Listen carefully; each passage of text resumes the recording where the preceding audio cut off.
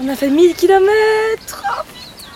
I almost walk right past it, but Chloe arrives just in the nick of time to point it out right there on the side of the trail, their dun color blending in with the flattened and dry grass. Can't believe it. They spell out the number 1 and 4 square-shaped zeros.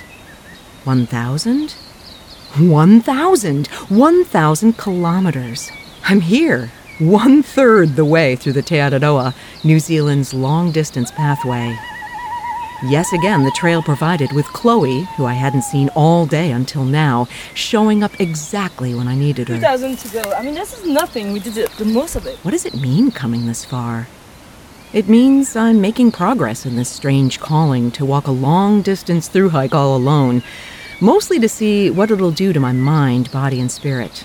Well, I'm still standing, and I feel strong. My spirit took a bit of a beating when my Swiss companion told me she hates Americans. And my mind feels overwhelmed and confused by all that's still to come, how I'm going to manage the details, and if I still have it in me to keep moving forward. But right now, there's cause for celebration. You're listening to the P-Rag, Unfiltered Adventures of the Blissful Hiker. I'm Allison Young, the Blissful Hiker, sometime professional flutist, sometime voice artist, and full-time pedestrian. Like the small backpacking essential of the same name, the P-Rag shares the unglamorous but vital truth about empowerment as badass people who really don't need permission to blaze our own trails in this journey we call life. Thanks so much to Lecky Trekking Poles for supporting the P-Rag podcast. If you want to be a blissful hiker, Lecky's should be in your hands. Also Belega, makers of the best blister-resist, non-slouching, foot-massaging socks for the long haul. For 4 days, I've been walking the Timber Trail, a spectacular bike-hike path through native podocarp, the tall, unique, and ancient conifers of New Zealand. It was tree sitters who saved the Podocarp forest in the 1970s, and it's really easy walking on old logging tramways. I leave Harrison's Creek all alone. Chloe was really mad at me for enjoying choice bits of a recently killed deer shared with me by a Kiwi hunter and his muse, the Dutch solo hiker Vera.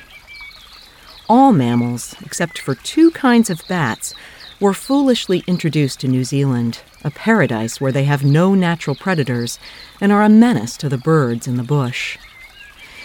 But it's kind of rich for us to determine who lives and who dies, since people are also a menace to the bush. But in this forest, we're the stewards. Anyway, Chloe's up and gone and might want to avoid me. But it's 2 more nights until a resupply, and she's out of fuel. We'll see how that goes. Mist rises from the grass and from the alley coop as I put off packing in the cold morning. I'm lonely, and I feel unsure how to plan for the coming days. A canoe trip is coming up on the Wanganui. It'll be 5 to 7 days sharing a canoe with whom? Then there's an alpine crossing that's dangerous in the fast-changing weather. But who wants to hike with me? I can't do anything about any of that now, since there's no service in this forest. And besides, I came alone to do this thing alone. I know I'll work it out if I just start and let the rhythm of my steps ease my worry. But why is it so difficult to get started? It was Irma Bombeck who said, "Worry is like a rocking chair. It gives you something to do, but it never gets you anywhere." So I pack my things up and get off that rocking chair of worry, stepping onto the trail and whatever it brings me. It's kind of like the rails to trails in the United States, this path cutting deeply through the bush like a narrow canyon with steep walls. Tiny waterfalls splash down, and they're covered in bright green moss. I cross rapids on a sign that tells me that the Fio is one of the only ducks with squishy bills and umbrella-like toes, allowing them to fish in fast-moving water. They're even rarer than kiwi. 43 bird species have been lost since people arrived in New Zealand, and it's been hard work to save the rest of them. I see a man below freedom camping by the river, and then 5 bikes pass me. The walking is easy, and I guess that's why my mind won't rest. I knew this through hike would be hard, but it feels hard in ways that I didn't expect. I'm alone a lot, and so much walking feels like I'm just trying to get somewhere. Just when I'm starting to feel really sorry for myself, I come upon a stump house with just a little tiny platform for a bed. It's a tiny shelter that was built when a newly married guy threw both his brothers out of their house. This little joke makes the Bog Inn look like a palace. And as if in contrast, I pass the luxurious trail lodge, then look for some shade at the sunny and hot Piro Piro Flats campsite. You can drive in here, so people have pretty spectacular camping spreads. One big guy, tattooed and a shaven head, has the sweetest, softest dog and gives me 2 beers for brunch. The label reads, "If it ain't buck, it's bull." Trail magic chases these blues away, though even with 2 beers and all that venison last night, I've tightened my hip belt to its max. I crossed the longest and highest bridge of all over the Maramataha River, 141 meters long and 53 meters above the gorge. Well, it was either climb down with all that timber or build a bridge. Good choice, guys. The cables holding this monster have to be pre-stretched and lowered in place by helicopter. Just as I crossed the last swing bridge, I noticed several bikers down below on the rocks. They're bathing in the pools around the rapids of the Waione stream. I join them in a washing machine of turbulence, going under as far as the cold water allows. A hot shower with soap may be incredible, but a cold swim in churning water after a long hiking slog is divine. It's only 1 more kilometer to number 10 camp. Vera's there already, snagging the 1 flat tent spot, and Chloe and I decide to share a tiny shelter, sleeping on the floor like so many other TA hikers before us. But when I start to sing in happiness, Chloe tells me, "Shut up."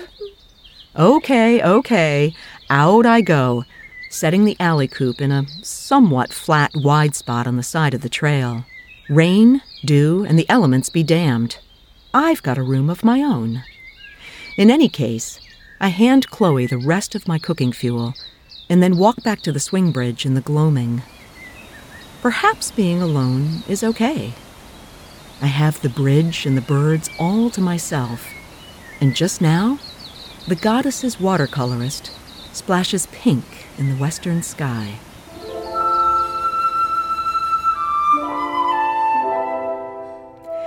You're listening to The P-Rag, Unfiltered Adventures of the Blissful Hiker.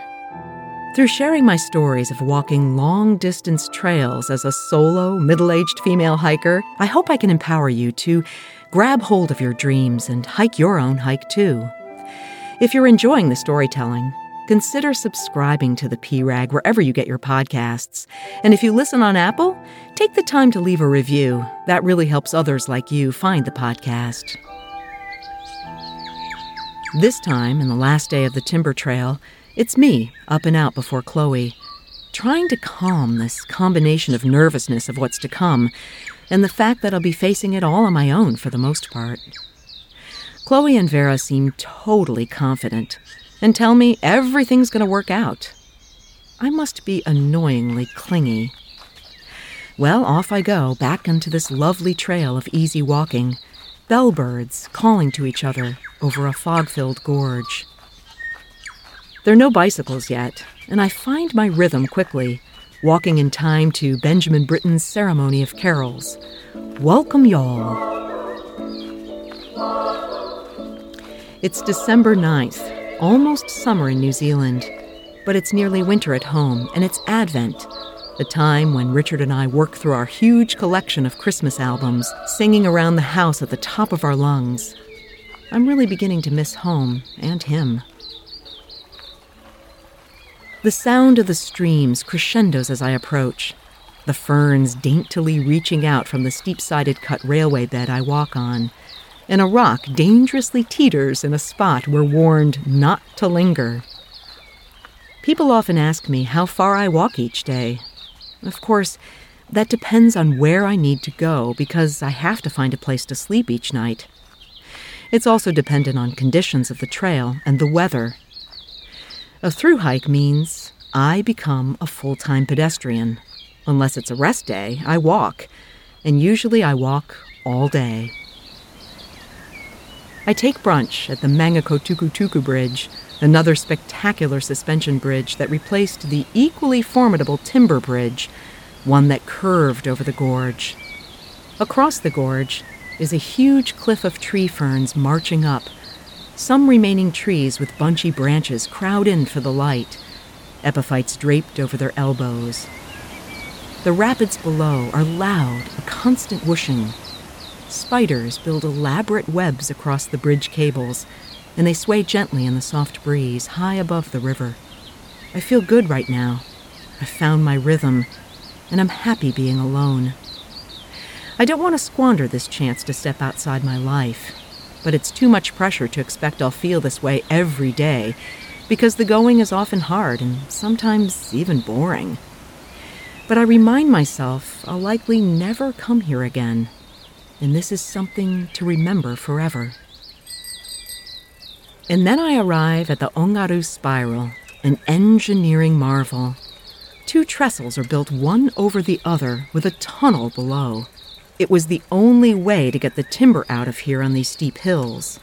I start at the top and take a selfie with 2 bicyclists far below popping out the bottom. In the tunnel, I don't bother turning on a light, listening to the gentle dripping of water and the echo of my singing. But that's the end, as I soon enter the new section of pine, clear-cut now with piles of branches, scarring, and stumps for miles.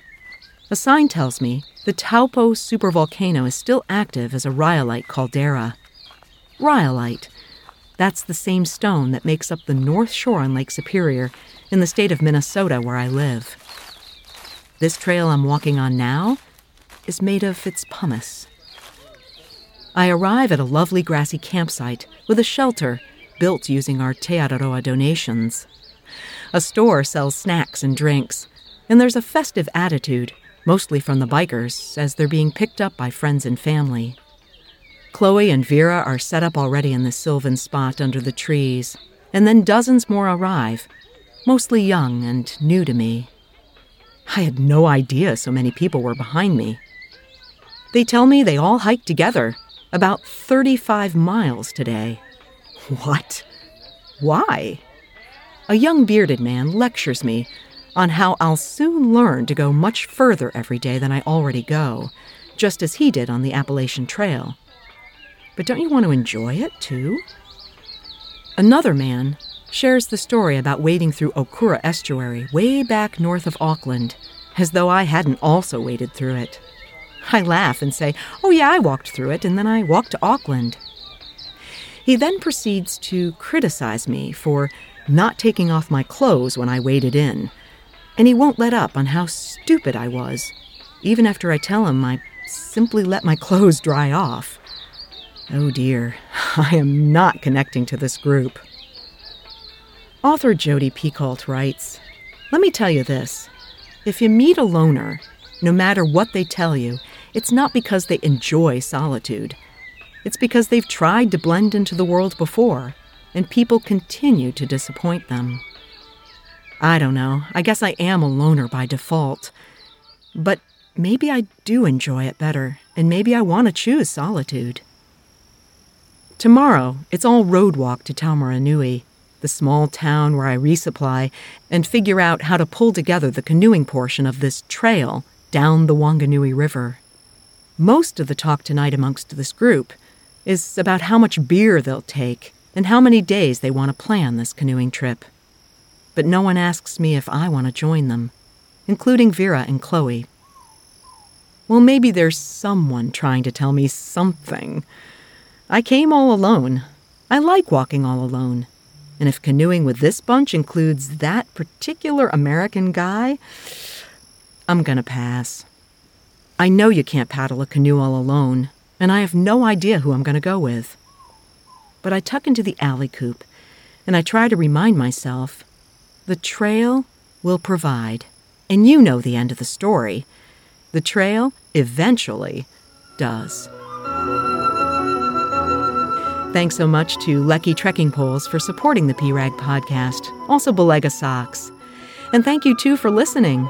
You can subscribe wherever you get your podcasts. And if you listen on Apple, take the time to rate and review the podcast. That's the way others find me. You can find more about this hike, see pictures and videos, hear the flute music. It's all at my website, theprag.com.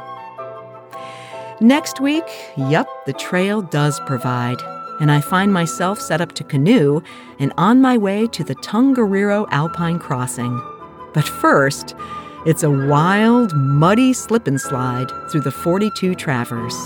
Until then, my friends, kia kaha and happy trails.